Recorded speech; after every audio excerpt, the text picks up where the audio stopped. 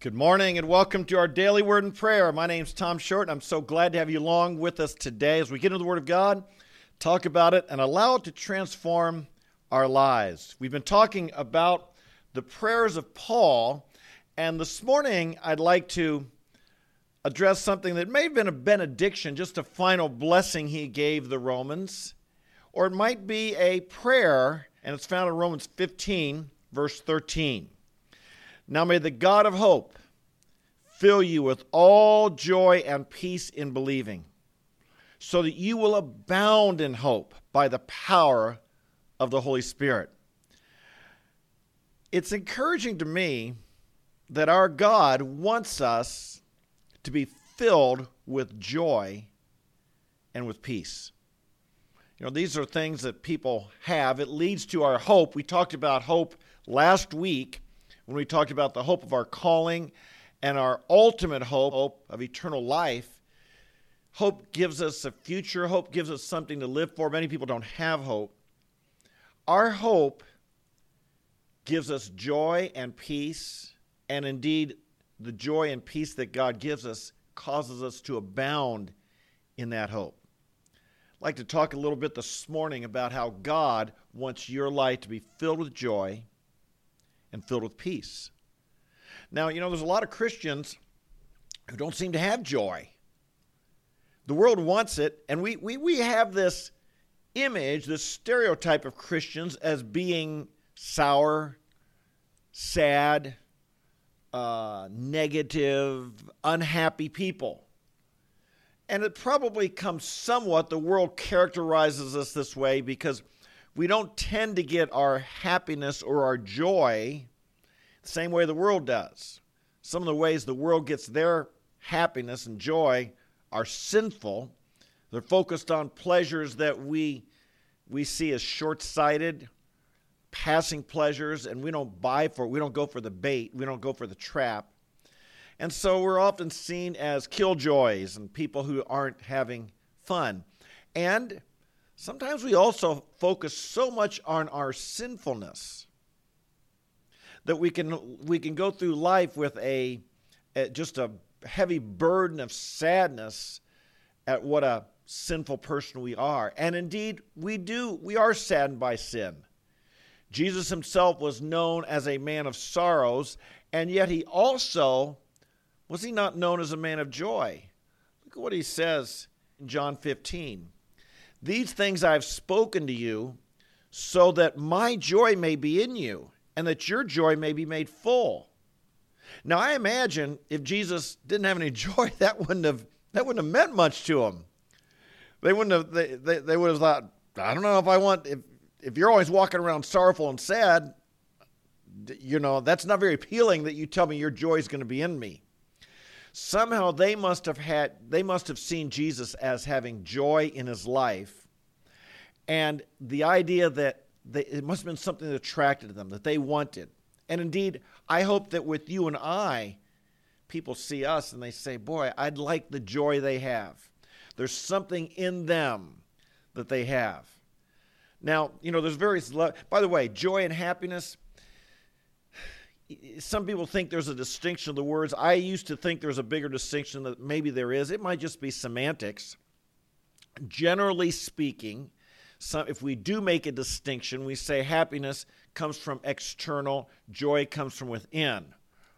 But in the dictionary, lots of times the words really are interchangeable. But I think there's 4 levels of maybe of a happiness or of a joy that I've thought of. One is a level of just pleasure. I'm happy that, you know, something went well for me. I have a good feeling. We won the game. You know, I did something that, you know, we had a nice meal. We did something that we enjoyed being together as a family or with people you love. That's a level. That's an initial joy of pleasure. Of course, there's nothing wrong with that, as long as you're not pursuing that type pleasure in sinful ways. There's nothing wrong with that.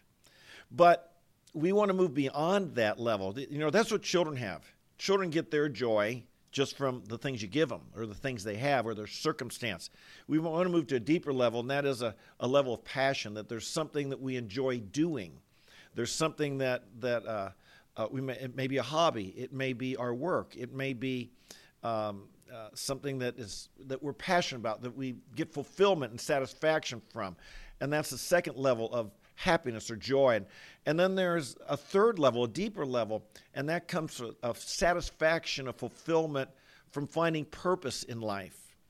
And if you indeed, a lot of people don't have that. They never move beyond stage one.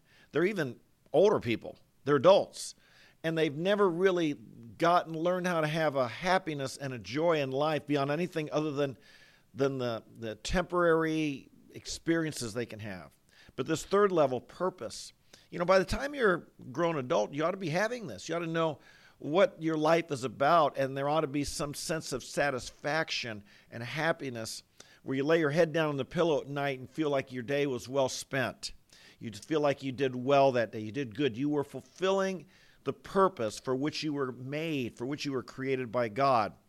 And then there's a fourth level, and that's what Paul's talking about here in Romans 15, and that is a joy that comes from our beliefs, a joy that comes from what we know to be true, a joy, a happiness that comes from our faith in God, our relationship with Him. Jesus said in the book of Luke, He said, they'd experienced great victories, spiritual victories, and He said, and He was excited. They were all excited. They were rejoicing that they'd seen victories in the spiritual realm. But He said, nevertheless, do not rejoice in this, that the demons are subject to you, but rejoice that your names are written in the book of life. And that ultimate joy comes from that relationship with God. As we sometimes say here, and I like to say, we've got something the world can't give, and the world can't take it away. They can take away, our pleasurable experiences. They can take away our passions. Of course, you could easily. You could become disabled. You might enjoy exercising. You could lose your ability to exercise today. That could be taken away from you. Your purpose in life. You might really find purpose in work or service, and that could be taken away. But what can't be taken away is our faith in God. The world didn't give it to us, and the world can't take it away from us. Well, there's a second area where he talks about here, and that is peace. That we would be filled with the peace of God. Jesus spoke here too. These things I have spoken to you, that in me you may have peace. In the world you have tribulation, but take courage. I have overcome the world. Here again, we see that there's various levels of peace that we can have in life, or that we hope for. We hope for peace in the world. We hope for peace over in Ukraine right now. We hope for peace between nations. We hope for peace in the big areas of life, and we hope that will never be taken away. And so people are praying for peace right now, like they don't typically do. But that's peace on a real big level. But then there's peace also that we have with other people. We hope for peace with our co-workers, peace in our family, peace in our neighborhood, peace with our classmates. We hope for peace in our relationships with other people, that we get along with people. But then there's a deeper level of peace, and that is I have peace with myself. And I found that people who don't have peace with themselves, they don't accept who they are, they're not at peace with their own, who God made them to be. We have this tremendous upheaval in our culture going on now about, males thinking they're a woman and females thinking they're a man. They're not at peace with who they are. They're not at peace with their bodies. They're not at peace in their mind. There's not a peace. And that's a big area we're seeing in our culture. But so many people lack peace in who they are and their limitations and who God made them to be, and accepting who they are. I had to come to grips many, many years ago with, I'm just not going to be an NBA basketball player. It's not because I didn't try, or I'm not going to be a college basketball player, or I'm not going to be the best player in my city. It's not because I didn't try, not because I didn't work hard. It's just, I just don't, others have a body I don't have. They just do. They can jump higher and run faster. I could try hard, but you got to know who you are and be at peace with who you are. Some of us, we're just not going to, we've got to accept how God has made us. And then finally, though, that deepest level of peace is peace with God. We find that peace with God through faith in our Lord Jesus Christ. We're justified by faith, therefore we have peace with God. Now, what I found is people who have peace with God tend to have peace with who they are, their body, their history, their upbringing, their place in life, shall we say. They tend to have greater peace with who they are. And once you have peace with who you are, you can tend to get along better with other people. You can tend to have better relationships with other people. And ideally, one day, maybe that even spills out into peace in our world, of course, when Christ comes back. But again, we have something the world can't give. The deepest level of peace is not when there's peace over in between warring countries. The deepest level of peace is not even when we get along with other people.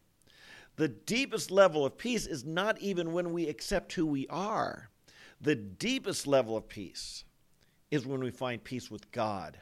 And from that can flow the others. So once again, the world can take away the peace in the nations. The world can take away peace with other people. There's some people you just might never be able to get along with. They're just ornery people, and they're going to always create problems with you. But they can't take away the peace that God gives inside, and they can't take away our peace with God. Again, we have something the world can't give, and the world can't take it away. This highest level of peace that comes from believing and faith in Jesus Christ. Today, there's certainly, we want all levels of peace and all levels of joy. But what we want to focus on in life is those things that God gives and that the world can't take away. Because that gives us ultimate security and ultimate hope. Amen? Father in heaven, we thank you today. We have a joy that the world cannot give and the world cannot take away. And for this we praise you. We thank you we have a peace that the world cannot give us. Only you can. Only through faith in Jesus Christ can we have peace with God. And the world can't take that away from us. We confess, Lord, we don't want our hope and our security to be based on those things which are temporal. We're grateful for temporal blessings, Lord. We thank you for the things you give us that do bring us happiness. We thank you for the experiences you've given us and the relationships we have that do bring us happiness. But ultimately, Lord, our hope, our faith, our peace comes from what no one else can give us but you. And no one can take it away from us, and we thank you that you won't. And so today, we bless you. You are our rock. You are our fortress. You are our strength. Help us today. Lord, this very day, when circumstances go bad and people want to irritate us, when people rub us the wrong way, maybe if we suffer some sort of loss, some sort of even a loss of a loved one, or a loss of a relationship, or a loss at work, or a loss in our money, or a loss in our health, or any of these things, Lord, we pray, help us. Help us to step back and remember our ultimate joy and our ultimate peace is something you give and you won't take it away. And we thank you for that security and that strength, and for this we bless you. We do pray today, Lord, for peace in our world. We do pray, Lord, for between the nations there would be peace. We do pray for peace in relationships. I think in Romans you said, as far as it depends on you, be at peace with all men. And I pray, Father, today, as far as it depends on us, we get along with other people. And we thank you for the joyful experiences you bring our way. But again, we focus on that which can't be shaken and can't be taken. And for this we bless you. In Jesus' name, amen, amen, and amen. God bless you. Isn't this wonderful? I'm so glad you're along with us. I love having you guys with us. We're here every day, every morning, because we believe there's power in the Word of God. And so we come here and we get in the Word of God, and we trust God will fill us, strengthen us, encourage us, bless us. We know He will. I hope you come back with us every day. If you're new, welcome. Make sure you hit the subscribe, notify, like the video, and also tell me where you're from. Introduce yourself. Tell me how you found out if I know you. We're here every day. Make sure you come back tomorrow live, or you can watch the video later or hear the podcast. So God bless you. You have a great day, and I look forward to seeing you tomorrow morning, 8:30 a.m. Eastern Time. Have a great day. Bye-bye.